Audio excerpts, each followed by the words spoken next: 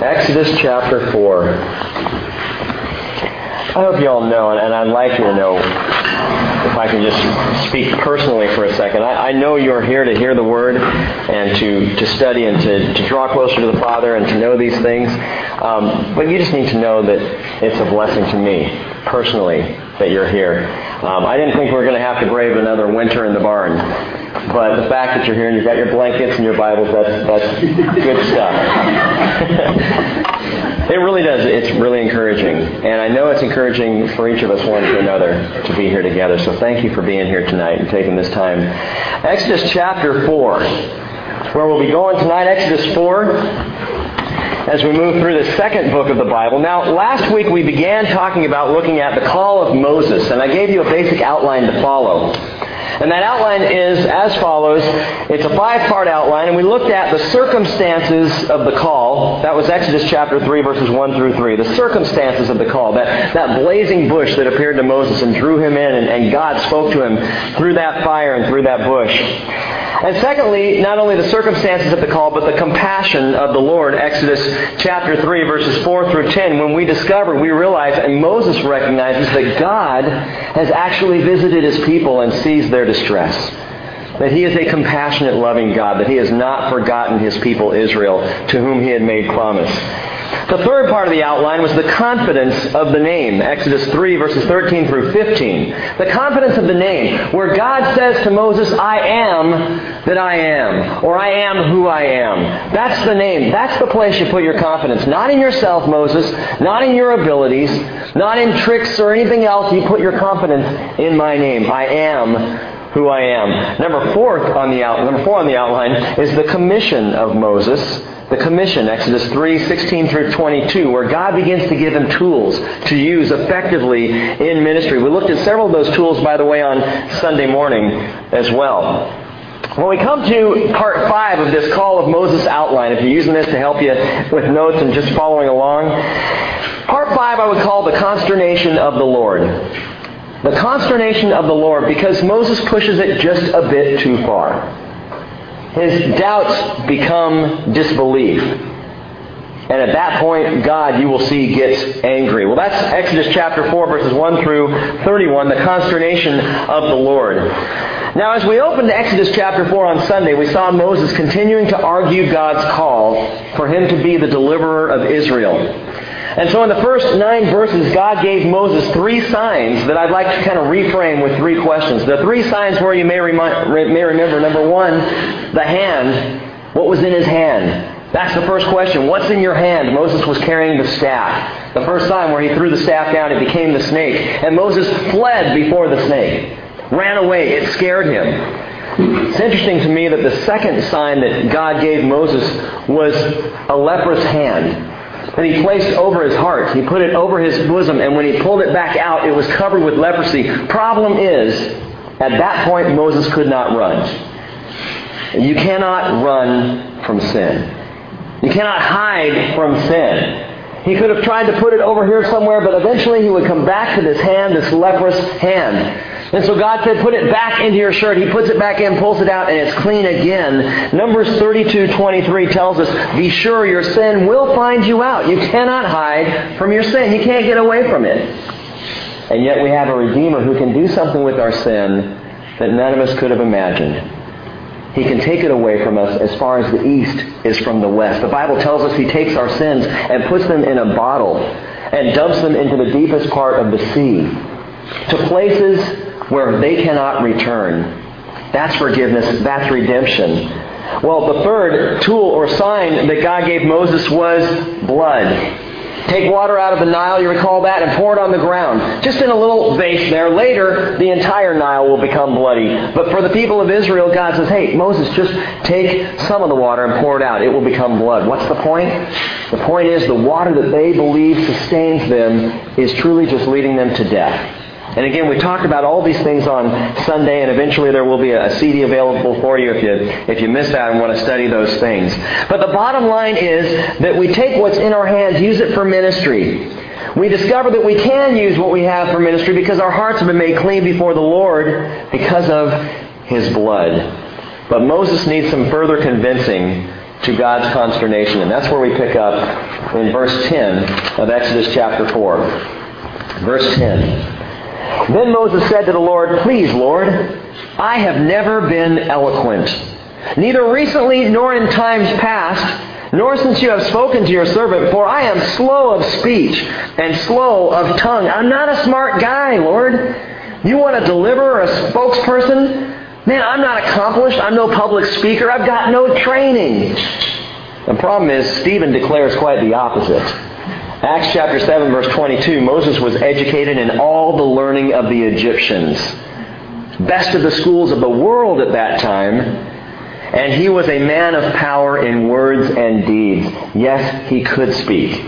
Now, some have said, well, Moses, maybe he had a stuttering problem or a lisp or something. The Bible doesn't indicate that. What the Bible indicates is Moses is just scared.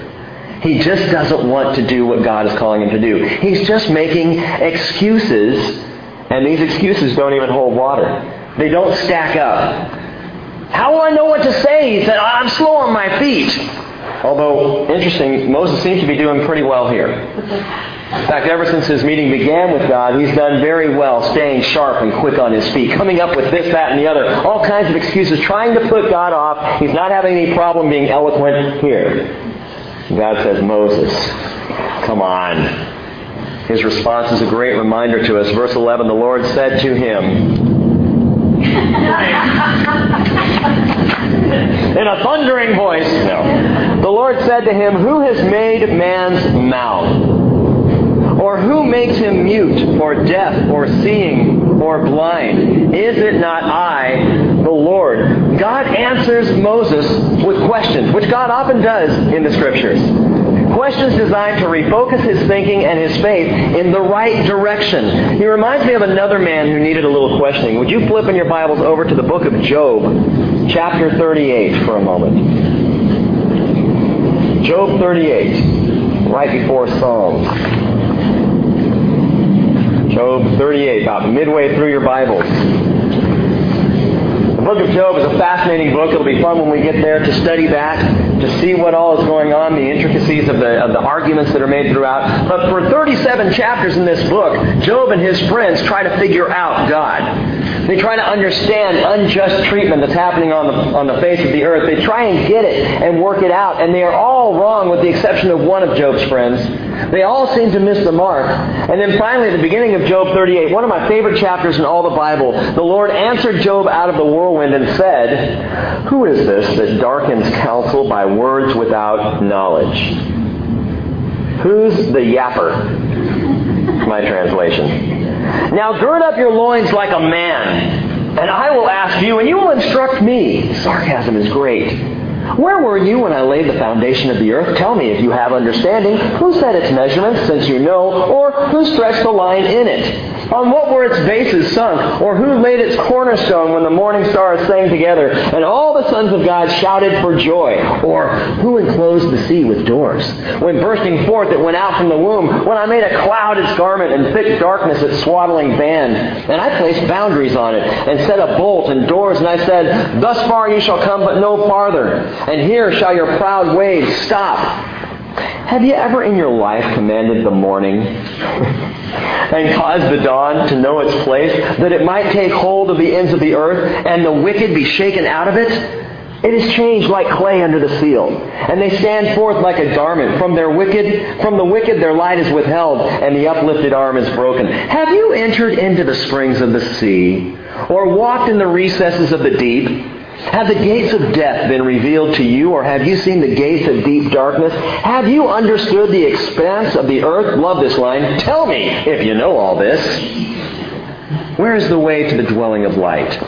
And darkness, where is its place? That you may take it to its territory, and that you may discern the paths to its home.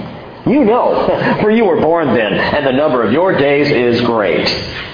Have you entered the storehouses of the snow? Or have you seen the storehouses of the hail, which I have reserved for the time of distress, for the day of war and battle? Where is the way that the light is divided, or the east wind scattered on the earth? Who has cleft a channel for the flood, or a way for the thunderbolt, to bring rain on land without people, and a desert without a man in it? to satisfy waste and desolate land, to make the seeds of grass to sprout? Has the rain a father? Who has begotten the drops of dew? From whose womb has come the ice and the frost of heaven? Who has given it birth?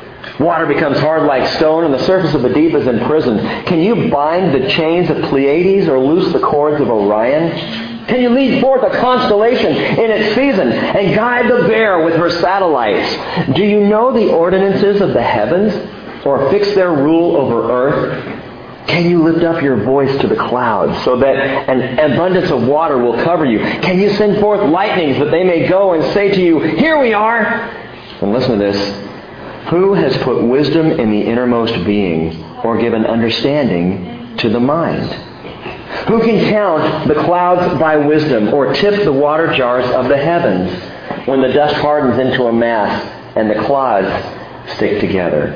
And he goes on through chapter 39, asking question after question after question. And let me encourage you, if you're ever confused, if you're ever wondering why these bad things are happening to you, if you ever feel at a loss for words and you ever feel like shaking a fist at God, would you do something for me?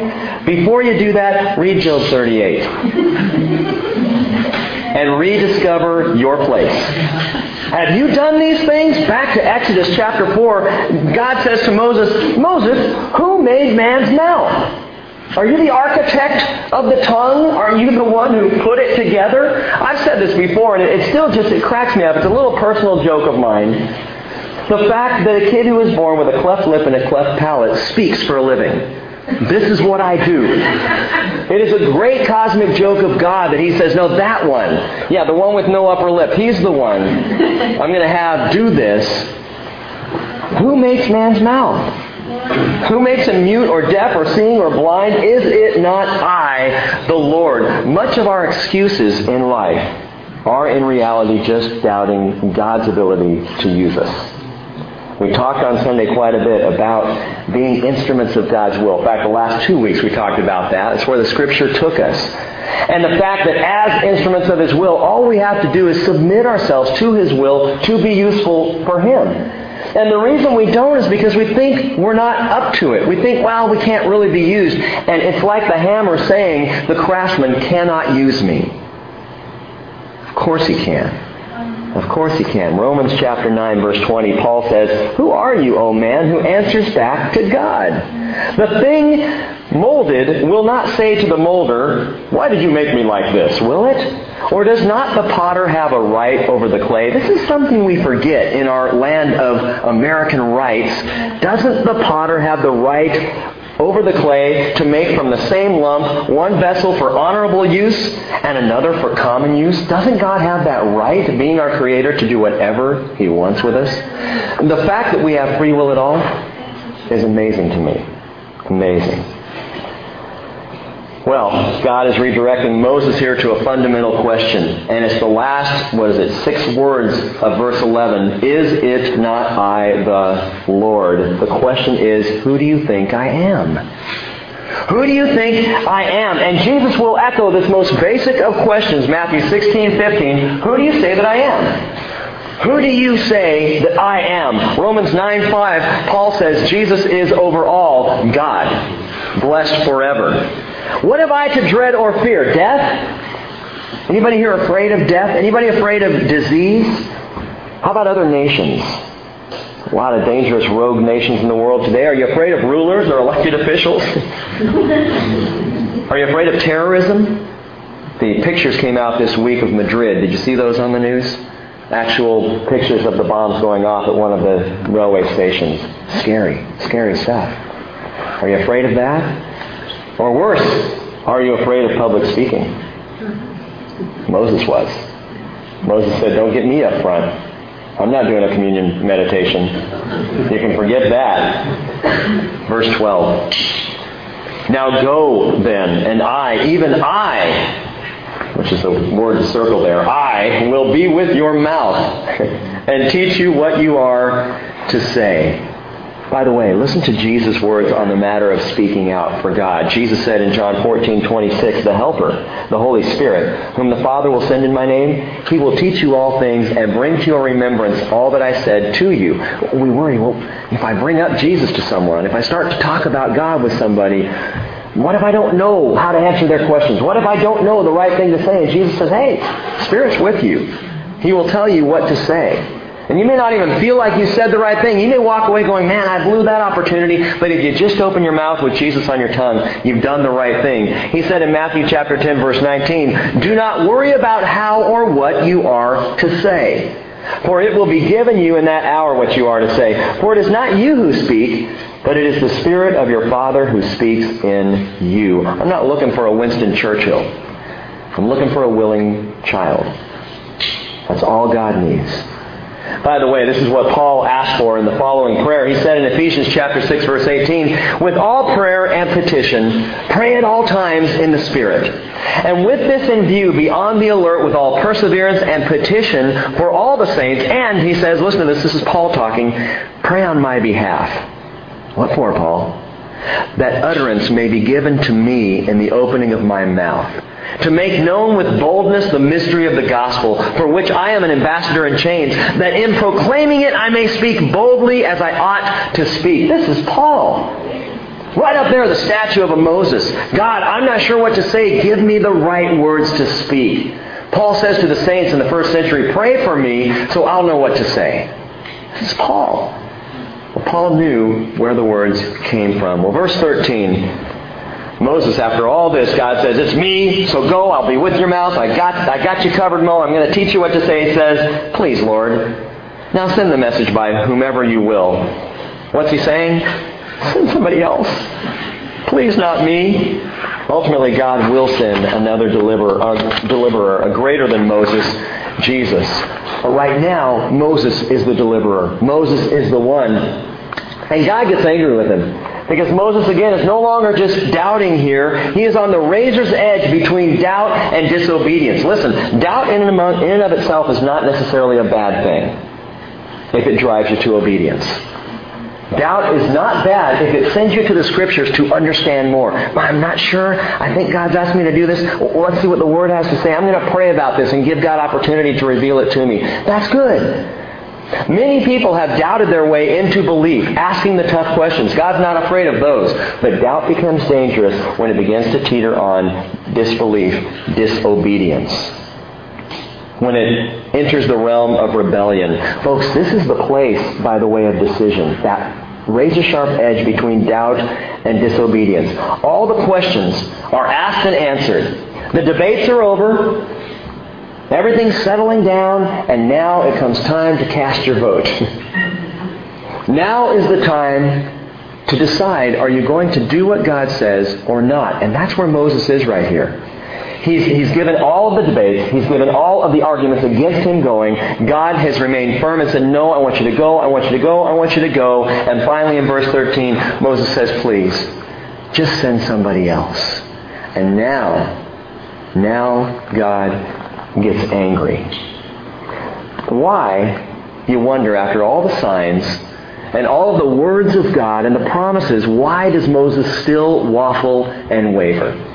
Wouldn't you think at this moment, and I've heard people say, and I've said before in my life, man, if I saw the Red Sea part, I don't know how within, a matter of months I could be dancing around a golden calf. Those Israelites really blew it. They saw it. Man, if I stood before the burning bush and God said, Rick, and whoa, wouldn't you just, whatever you want me to do, Lord, just tell me, I'll go. Don't forget, Moses is a real guy, just like us. And don't miss this either. Though we believe without seeing, we have so much that God gives us in the way of convincing us, in the way of confidence, and yet we still, like Moses, waffle and waver. Why is it? I believe in Moses' case it's because life has set in. Life has set in. He's 80 years old. 40 years earlier, Moses was indignant at the treatment of the Hebrews by the Egyptians. 40 years earlier, he was frustrated with it, to the point that he killed an Egyptian for it. He's looking around, he's seeing the injustice, and he sees an Egyptian mistreating Hebrews, so he goes after him and he kills him. Moses is angry and he's ready to fight for his own. But now at age 80, life didn't really turn out the way he thought it was supposed to. And I wonder with you, and I look at my own life at times and wonder, is this the way I thought it was going to be?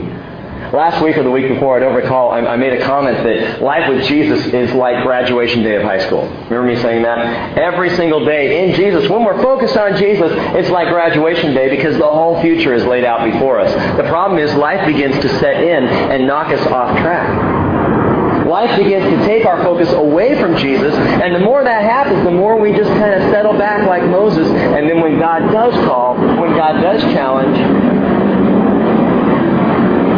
we waffle and we waver.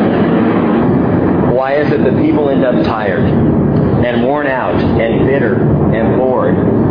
Because the real stuff of life sets in. And you know what? Life is hard. It is. For all of us. It's not a cakewalk for anybody, no matter how much they may hide it or dress it up. Life is hard. That's the deal. Get used to it. And it's going to be harder still. There will be things in coming years here, Lord willing, if we have more time to live, if He doesn't come back, there will be more tragedy. There will be more difficulty. There will be more disappointment. Life is hard. That's why we keep coming back to the coming of the Lord. Because that's our focus. Because no matter how difficult life gets, or, on the other hand, no matter how good life gets, we have a direction, we have a focus, we have a place to go. Jesus coming keeps us on our toes. Hebrews chapter 12, verse 1, a familiar verse. The writer says, "Let us run with endurance the race that is set before us." How? By fixing our eyes on Jesus, the author and perfecter of faith, who for the joy set before Him endured the cross, despising the shame, and has sat down at the right hand of the throne of God. For consider Him who has endured such hostility by sinners against Himself. Why? So that you will not grow weary and lose heart. And this is key to keeping the hard stuff of life from settling in our bones. Focus on the coming of Jesus. He is coming back, and He is coming soon. And I've discovered in my own life personally, the more I think about His return, the stronger I am. The easier I can deal with the stuff of life, because no matter how bad it gets, you know what, it just doesn't matter that much. The more I think about my life, the harder it gets. Focus on Jesus. Well, verse 14, the anger of the Lord burned against Moses. And He said, "Is there not your brother Aaron the Levite? I know that he speaks fluently." I believe there's some sarcasm in that, because Moses speaks fluently. "And moreover, behold, he's coming out to meet you, and when he sees you, he will be glad in his heart. You are to speak to him and put the words in his mouth, and I, even I, will be with your mouth and his mouth." I got both your mouths covered here, Moses. "And I will teach you what you are to do." God is put out with this disinclined deliverer. However, He doesn't let Moses off the hook. Why? Why doesn't He just dump Moses and wait for Aaron to show up? Why even use Moses at all if he is so turned off? If he is just keeps putting God off, because God knows what He has gifted Moses to do. God knows how He has created Moses, and He knows He has made this man for a purpose, for a reason, and He knows what it is. And Romans 11:29 tells us that the gifts and the calling of God are irrevocable. We may waffle all over the place, but God does not change His mind or make mistakes when He calls and when He gives gifts to people. It's not a mistake. And His callings and His giftings are irrevocable. Now, the Lord, knowing how Moses would respond, has already called Aaron. He's already got Aaron on the way to meet Moses as this conversation is happening. But He goes on clearly here in verse 16 to delineate their roles so there will be no misunderstanding. Verse 16, "Moreover, he, Aaron, shall speak for you, Moses, to the people. And he will be as a mouth for you, and you will be as God to him. You shall take in your hand this staff with which you shall perform the signs." Moses, all right. I'm going to send Aaron as a mouthpiece for you. You're so concerned about your speech. But listen, Moses, you're the boss. The buck stops here. As you are with me, so Aaron will be with you. You will be like God to Aaron. God doesn't leave any doubt here, any room for misunderstanding. He makes it very clear what their roles are going to be. Why is that? Because Aaron is going to cause some problems later on. Aaron is going to be the one forging an idol, a molten calf, for Israel. He's the one who, when finishing this idol, is going to stand up in front of all Israel and say, "Behold your God who brought you out of Egypt." Talk about blowing it big time. And in that moment, God knows that Moses will continue to stand with the Lord. That's in Exodus 32, verse 4. Moses' need for a spokesman ends up causing him more heartache and grief than if he had just followed the Lord in the first place. Kind of like Abraham and Ishmael. You remember the story of Abraham and Ishmael? Ishmael is his son. He's a teenager, and God comes and says, "Hey, Abraham, you're going to have a son. You're going to name him Isaac, and he's the one through whom my promise will come." And what does Abraham say? "Oh, that it may be Ishmael. Please let Ishmael be the one through whom your promise comes." And God says, "No, it's not going to be Ishmael. But because you want Ishmael to be great, I'll make him great. 12 princes will come from him." And you know the story. The Ishmaelites caused all kinds of problems. Even to the present day, the Arab-Israeli conflict rages on. And Aaron and Moses was the man that God called, not Aaron. But God allows Aaron to come along. I think it encourages me to be a little careful with what I ask the Lord for, especially when it's more than what He already has planned for me. God makes His leadership clear. By the way, He also says, "Take your staff, Moses." Not talking about his secretary and office crew. He says, "Take your staff, your rod." This symbolizes authority in the Scripture. The shepherd's staff, the rod. Proverbs 22:15 says, "Foolishness is bound up in the heart of a child, but the rod of discipline will remove it far from him." And Psalm chapter 2 verse 9 says, "You shall rule them with a rod of iron." The staff also depicts something else interesting. It depicts comfort. On the one hand, it is discipline. It is rule. It is authority. On the other, it is comfort. Psalm 23:4, "Your rod and your staff, they comfort me." They comfort me. Same rod of discipline, authority, and rule as the rod of comfort for those who walk in submission to the Father's will. Verse 18. "Then Moses departed and returned to Jethro his father-in-law and said to him, 'Please let me go, that I may return to my brethren who are in Egypt, and see if they are still alive.' And Jethro said to Moses, 'Go in peace.'" I think this is interesting. Moses is 80 years old. And he goes to his father-in-law to ask permission to go back to Egypt. "Hey, Dad, listen, would it be okay if I took the car out tonight?" What's he doing here? He's 80 years old. At what point do you stop asking permission of your father-in-law to go somewhere? The deal is, and I think this gives us insight into Moses' heart, Moses does not need or desire power or authority. He's not into self-rule. He's not trying to be his own man. He doesn't have a problem being submitted, and I think this is why God chose him, because his heart was in the right place. He was, for all of the doubting and the struggle that he has, he was a man of humbleness and a man of submission. And that, I believe, is the reason God chose him to lead. Verse 19, "Now the Lord said to Moses in Midian, 'Go back to Egypt, for all the men who were seeking your life are dead.'" Go back to Egypt, for all the men who were seeking your life are dead. Moses, the Lord says, guess what? You've outlived your enemies. So you can go back in safety now. And I think there's a principle here, a secret for dealing with those who are in opposition to you. The secret is this: outlive your enemies. It's a good one. I mean, it works.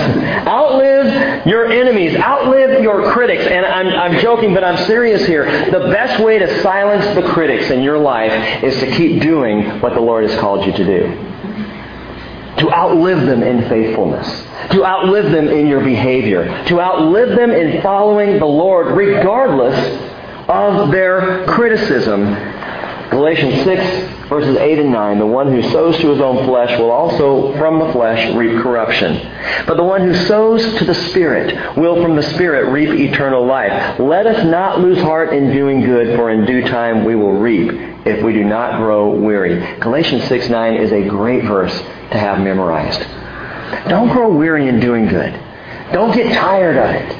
Don't back off of the things that God has called you to do. Regardless of criticism, regardless of possible naysayers around you, you follow the Lord. And He says, in due time we will reap if we do not grow weary. And I'm slowly figuring this out in my life. I'm learning this. The voice of the critic dies down and dies off. Eventually they tire of their attacks and the fruit of God becomes indisputable. And so it is not my concern, it is not my business to be busy at work silencing the critic. It's interesting, this whole political campaign that we've been watching. Bush slams Kerry, Kerry slams Bush, and the slamming goes back and forth. And what you watch, and it's interesting, and I'll tell you one thing. Probably get in trouble for saying this, but Bill Clinton, for all of his shenanigans, is one of the smartest politicians that there have ever been in America. Why is that? Because he knows how to silence the critic. How does he do it? He just keeps doing his thing. When people all through the Clinton administration were attacking him, many times rightly so, he just didn't even answer. He just kept doing his thing. And I would watch this on the news, and I was amazed at how it just kind of died off. And I go, wait a minute, he hasn't answered the question yet. He just got away. Doesn't anybody else see this? And he would just keep doing his thing. And whether, again, you agree with him as a president or a leader or not, and I have my own opinions there that I'm not at liberty to share at this moment. Whether you agree with him as a leader, I'll tell you what, he knew how to silence the critic. He just kept doing his thing. He just kept going forward. I can't believe it. When in that Bible study, Rick said, be like Bill Clinton. No, I didn't. That is not what I said. I'm saying that as you look, and I'll tell you what, the loser in the presidential race is always the one who spends more time on the defensive. Isn't it? Interesting. The one who stays on message tends to be the winner. And that's all we're talking about here in Outliving Our Critics. Stay on message. What is my message? The gospel of Jesus Christ. Stay on message. Don't let any other criticism or outside talk dissuade you from staying on message, the gospel of Jesus. Acts chapter 5 verse 38 tells us, if this plan or action is of men, it will be overthrown. But if it is of God, you will not be able to overthrow them, or else you may even be found to be fighting against God. And a non-believer, a man by the name of Gamaliel, said that about the church in the first century. Hey, if it's not of God, it's going to fall apart. But if it is of God, careful, because you may be fighting against God if you go after him. And Gamaliel is saying this to the Jewish council. The reality is, folks, if we stay on message, we don't have to respond to the attacks of the critic. We don't have to fight to stave off the naysayer. We just do what God has called us to do, and we don't lose heart in doing good. That's key. Verse 20. So Moses took his wife and his sons. Remember, he married Zipporah. And he had a son named Gershon. He had another son named Eleazar, who we'll see later on. But he took his wife and his sons and mounted them on a donkey and returned to the land of Egypt. And Moses also took the staff of God in his hand. And the Lord said to Moses, when you go back to Egypt, see that you perform before Pharaoh all the wonders which I have put in your power. But I will harden his heart, so that he will not let the people go. Here again, God tells Moses for the second time, I am going to harden Pharaoh's heart. I'm going to do this. I'm going to make it hard as stone. And because of that, he will eventually, he's going to go through quite a bit of trouble before he lets the people go. Romans chapter 9, verse 17. Paul said it does not depend on the man who wills or the man who runs, but on God who has mercy. For the Scripture says to Pharaoh, for this very purpose I raised you up, to demonstrate my power in you, and that my name might be proclaimed throughout the whole earth. So then he has mercy on whom he desires, and listen to this, it's in the Bible, he hardens whom he desires. That doesn't sound fair. When we talked about this a bit before, let me talk about it a little more now. Why is it that God would harden a man's heart, to literally remove his will? Now, Pharaoh has free will like anybody else. He was a human being just like you and me. And suddenly God says, I'm going to harden his heart so he has no choice. So he's going to act in the way I want him to act. Not fair. It seems to go against the grain of free will as taught in the Bible. A couple of reasons why he hardens Pharaoh's heart. Number one, to reveal God's right to rule over all Egypt. To reveal God's right to rule over all Egypt. Gang, this isn't just a Pharaoh problem. It's an Egyptian problem. In fact, it's a world problem. When God goes head-to-head with Egypt, it is Egypt that he needs to get the attention of, not just Pharaoh. And we'll see, and I said this before, that the 10 plagues, each one of them, the 10 plagues are plagues against 10 different gods that the Egyptians worshiped. God takes them on one by one, picking them off and showing the people of Egypt and by extension the world who the true God is. That's his purpose. It's not, it's kind of like when Bush talked about Osama bin Laden and said, I'm not really concerned about Osama bin Laden. Of course he's concerned about Osama bin Laden. But Osama bin Laden is really, it's not the main focus of the war on terror. He's one guy. And yeah, we need to take him down, but it's all the other terrorists. It's the entire network. And God is saying, hey, I'm not real concerned about Pharaoh. I'll deal with him. But he's not the big picture here. All of Egypt needs to understand my right to rule as God. Exodus chapter 12, verse 12 will tell us, against all the gods of Egypt I will execute judgments. I am the Lord. So God's speaking to a whole lot more than just this Pharaoh. Secondly, God hardens his heart to reveal his respect of man's free will. That may not make sense, but he hardens his heart to show us that he respects the free will that he has given to man. 14 times we will read about Pharaoh hardening his heart in the book of Exodus. The first 7 times, Pharaoh hardens his own heart. It's not until the last 7 times that we see God is now the one hardening Pharaoh's heart. Pharaoh lays the groundwork, lays his directions, sets his way, and God says, all right, that's what you choose. I will respect that. As a matter of fact, I'll help you out. If you choose to disobey me, if you choose to have a hard heart against me, I will honor that because I honor your choice. God is a respecter of the heart. If we reject him, he will honor it. And this brings to mind something else that's important to understand. And it's this whole idea of, I had a long conversation just this past week about the end times. Surprise? And as I was talking with this person about it, the thing that came up was, and this is a person who disagreed with the perspective that I think is biblical.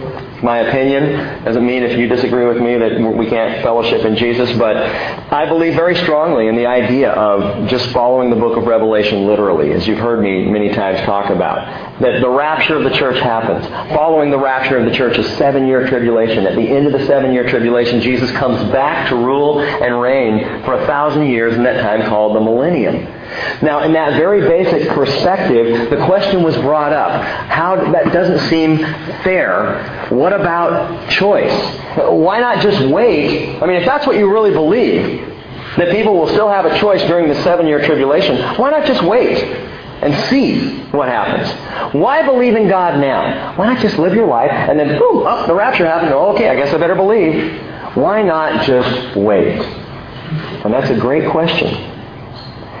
But if you think it's hard to believe now, it will be next to impossible to believe during the tribulation. Now God is going to pull out all the stops for people who have rejected him to that point to believe in him. But it will be very difficult. How can you say that? 2 Thessalonians chapter 2. Flip over there quickly. 2 Thessalonians chapter 2 in the New Testament.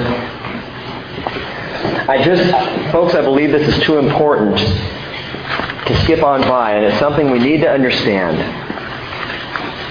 2 Thessalonians chapter 2. This whole idea that God is a respecter of the heart, that God allows us our free choice, and that the idea that he hardens Pharaoh's heart is a part of that.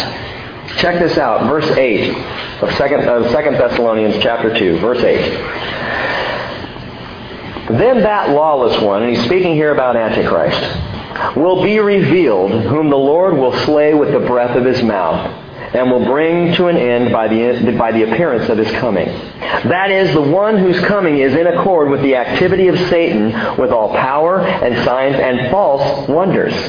Verse 10, and with all the deception of wickedness for those who perish, because they did not receive the love of the truth so as to be saved. Now listen to this. Verse 11, for this reason God will send upon them a deluding influence, so that they will believe what is false, in order that they all may be judged who did not believe the truth, but took pleasure in wickedness. God will delude. God will put a veil up. God will make it hard to believe in this time called the tribulation. Why would God do that?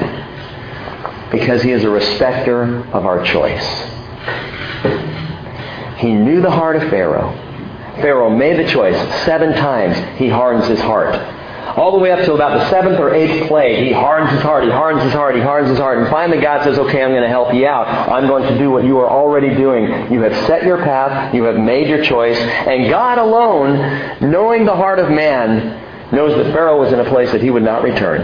And so he hardens his heart. The one thing God refuses to do, the one thing He refuses to take away from you, is your freedom to choose or reject Him. But understand this. If you reject Him, it may be difficult ever to receive Him. There will be a deluding influence. The other thing, too, by the way, just about the whole rapture tribulation thing, is if you're thinking, well, I'll just wait till it happens, what if you die? What if you happen to be in the airplane flown by a Christian pilot at the rapture? Not a good place to be. Praise the Lord that during that 7-year tribulation, the book of Revelation tells us that thousands upon thousands, literally millions of people will come to a knowledge of saving faith in Jesus. And will be saved. It's unbelievable, but true. Well, that doesn't sound fair either. People get a second chance. Yeah, I did. Didn't you? Aren't we all people of second chance? Anyway, back to our study. I think it's interesting. Egyptians believe something about a hard heart as well. I read this in the Bible Knowledge Commentary. It tells us Egyptians of this day believed when a person died, their heart was weighed in the hall of judgment. And if it was full of sin, the person was judged. So they took a stone beetle scarab. You've seen some in the mummy movies and movies like that. They took a stone beetle scarab and they placed it on the heart of the dead person at burial. And this stone scarab was supposed to harden the heart.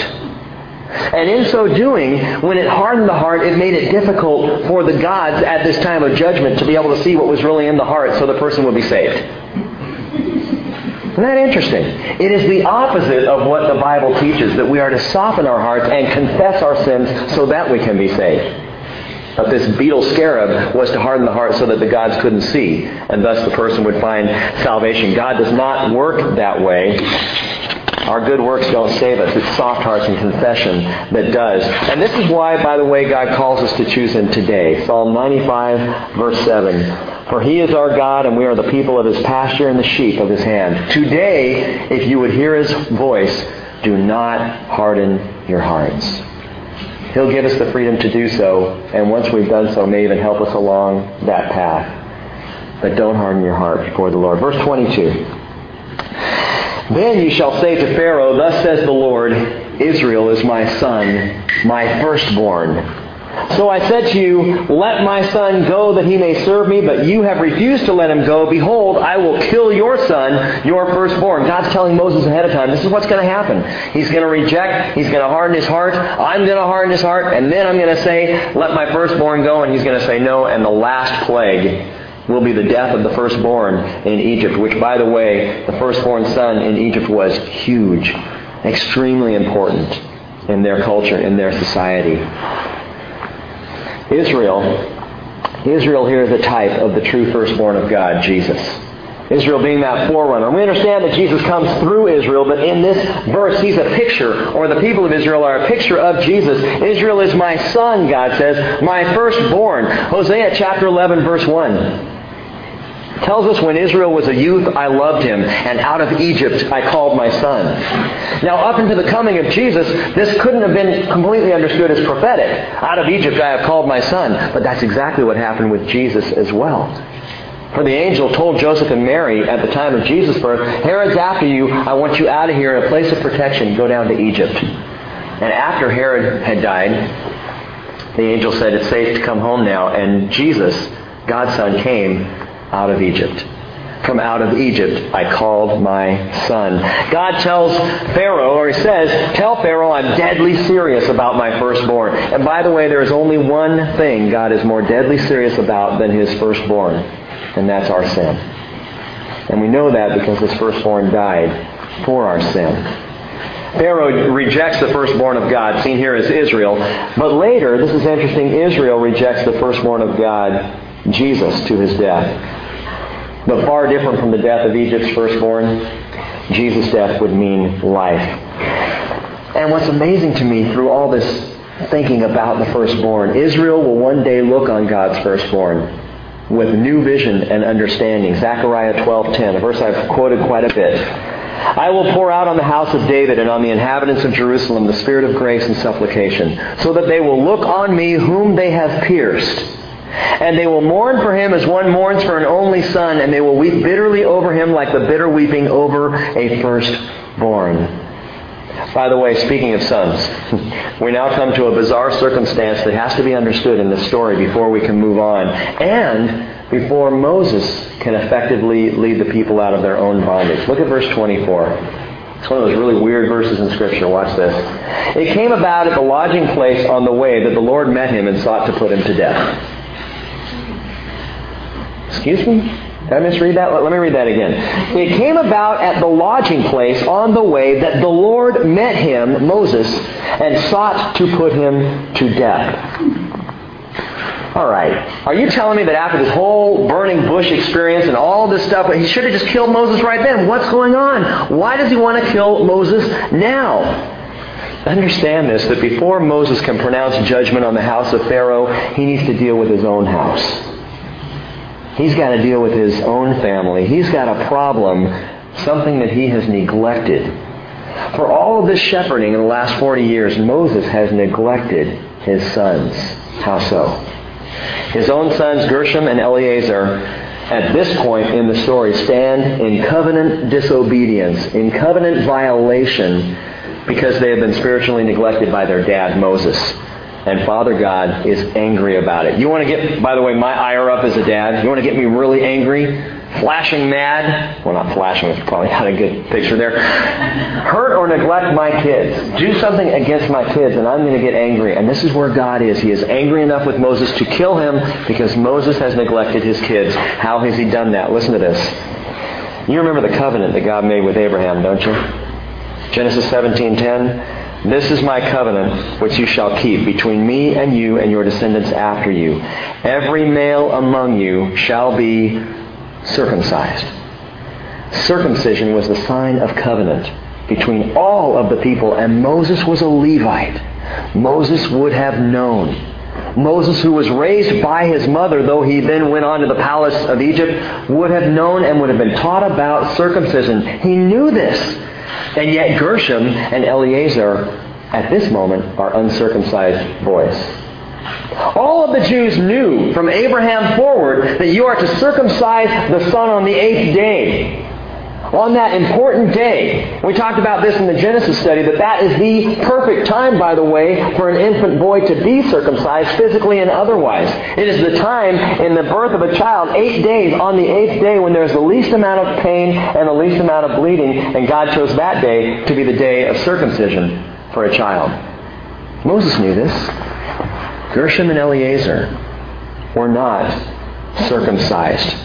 And so God sought to kill him. Oh, man. Again, this is tough God stuff, and there's a lot of it in the book of Exodus, trying to understand the mind of God and the behavior and the actions of God. We can say this is not fair. I mean, at least tell Moses, give him a chance. God did.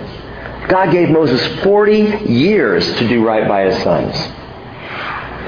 And Moses had yet to do it. God gave Moses a burning bush spiritual experience, called him as his deliverer to deliver the people of Israel. Wouldn't you think that maybe that might waken Moses to the need to be spiritual with his own family, to wake him up to his family responsibility? But obviously, that hadn't awakened Moses. And so here, and all we can understand about this verse is that Moses came under life-threatening attack by the Lord. Moses is dying. I don't know if God made him incredibly sick, but Moses understood, and his wife Zipporah understood that Moses was being killed by God.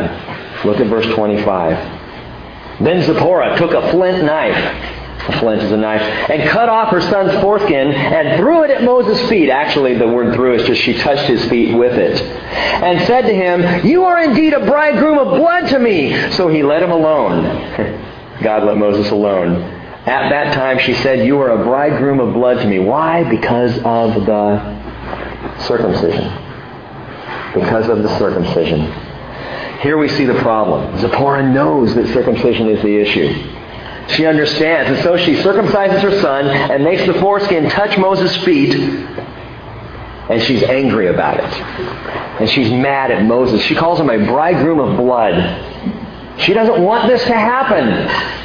And by the way, I personally think Zipporah is probably a good reason why it never had happened. Remember, she's a Midianite. The Midianites came of the line. They actually came down from Abraham as well. Abraham married, after Sarah died, a woman named Keturah. And Abraham and Keturah had a son named Midian. And Zipporah is of that offspring. But the Midianites were not under the covenant of Abraham. That was through Isaac and his line. And so circumcision was not something practiced by the Midianites.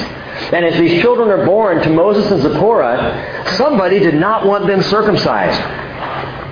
I think Zipporah didn't want it to happen. I think that's why she's so mad. She knows what needs to be done too, doesn't she, in verse 25? As she sees Moses dying, they both realize we've blown it. We have not done what the Lord wants us to do with our own family. And so she circumcises her son, but now she's angry. And a lot of biblical scholars think this is the point that Zipporah, whose name means sparrow, this is the point that she flew the coop. Because after this verse, you're not going to see her again until chapter 18, when Jethro brings her and Moses' boys back out to meet Moses. She doesn't go with him to Egypt. She doesn't go to help him lead the people of Israel out. She takes off. She's done. This is Moses. This is a real man. And we see and understand now, again, and I've said this before, we need to pull the flannel graphs off. We need to get these two-dimensional, sometimes even one-dimensional pictures of biblical characters out of our minds and recognize that these are people like us. That a man like Moses was no different than a man like Hank. If Hank was called to go lead the people of Israel out, in a very similar situation. Although Cindy's not a Midianite, so that's maybe a little different there. But if God called any one of us, and God has called us, guys, we are just like Moses. And life is not easy for Moses just because he happens to be a man of God. It's hard. And it costs him his relationship with his wife. Oh, man. That seems hard. Are you saying to me that I'm to follow the Lord even if it costs me my marriage? What I'm saying to you is that you follow the Lord no matter what.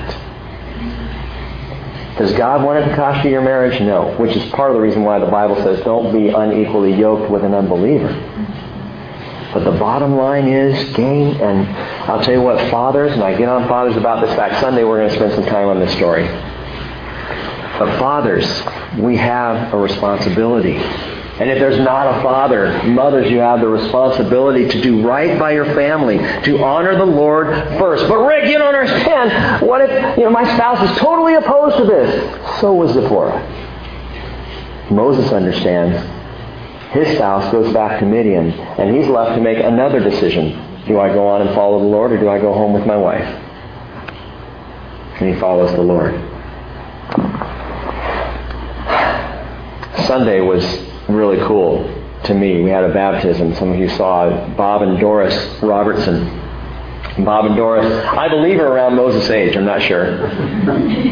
But to see them go into the water and be baptized was just awesome.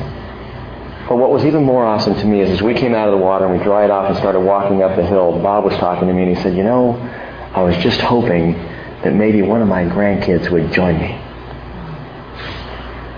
And I can't describe how I felt. On the one hand, it broke my heart to hear that because he wanted it so badly.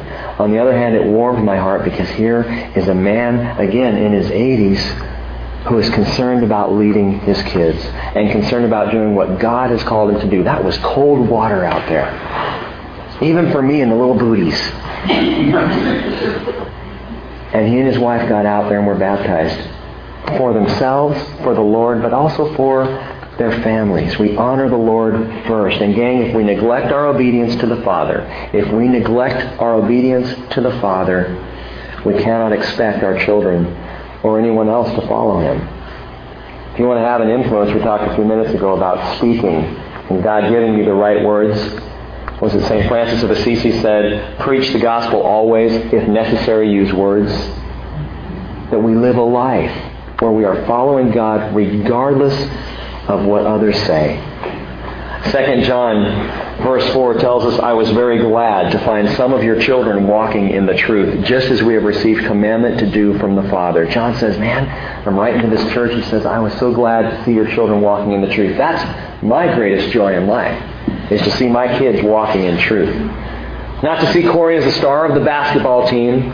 It's not to see Hannah winning major awards with her cheerleading squad. It's to see them walking in the truth. That's the deal. That's my prayer and that's my hope. And biblical ministry, folks, begins with personal obedience at home. So Moses has neglected his kids, and as a descendant of Abraham, he bypassed his primary covenant symbol of his people and his God, but God again gives him a second chance, because God is the God of second chances.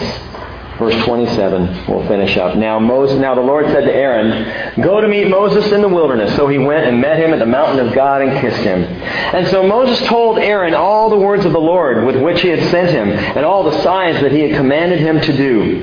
Then Moses and Aaron went and assembled all the elders of the sons of Israel. And Aaron spoke all the words which the Lord had spoken to Moses. He then performed the signs in the sight of the people. This is very cool. And the people believed.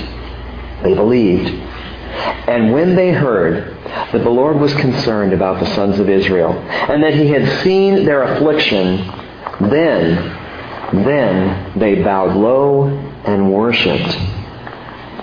When they understand that the Lord cared, they worshipped. When I realize that God is truly concerned about me, all I want to do is worship. Well, Moses is on his way. In the next section of Exodus, chapters 5 through 12, he will face both the dangers of Egypt and the disgruntled dismay of his own people. But don't worry, Moses will outlive his critics.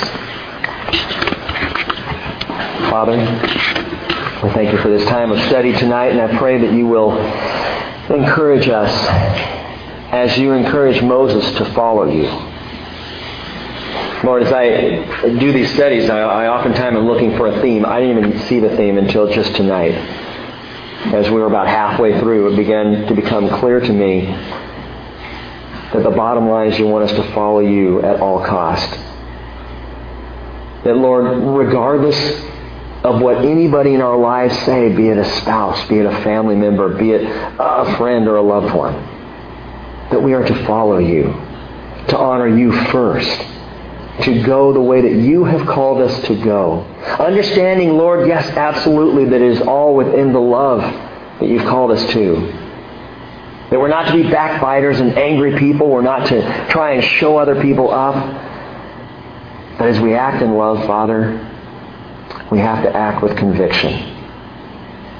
And I pray, Lord, as we have watched, you work Moses over a bit and get him to that place where he understands the importance of obedience, the importance of truly following after you. I pray, Lord, you will burn that in our hearts. Give us conviction, Father, and hearts of obedience. And even, Father, when we ourselves feel tired or burnt or bitter, God, remove that from us. Refocus our eyes on Jesus and lead us home, I pray in Jesus' name. Amen.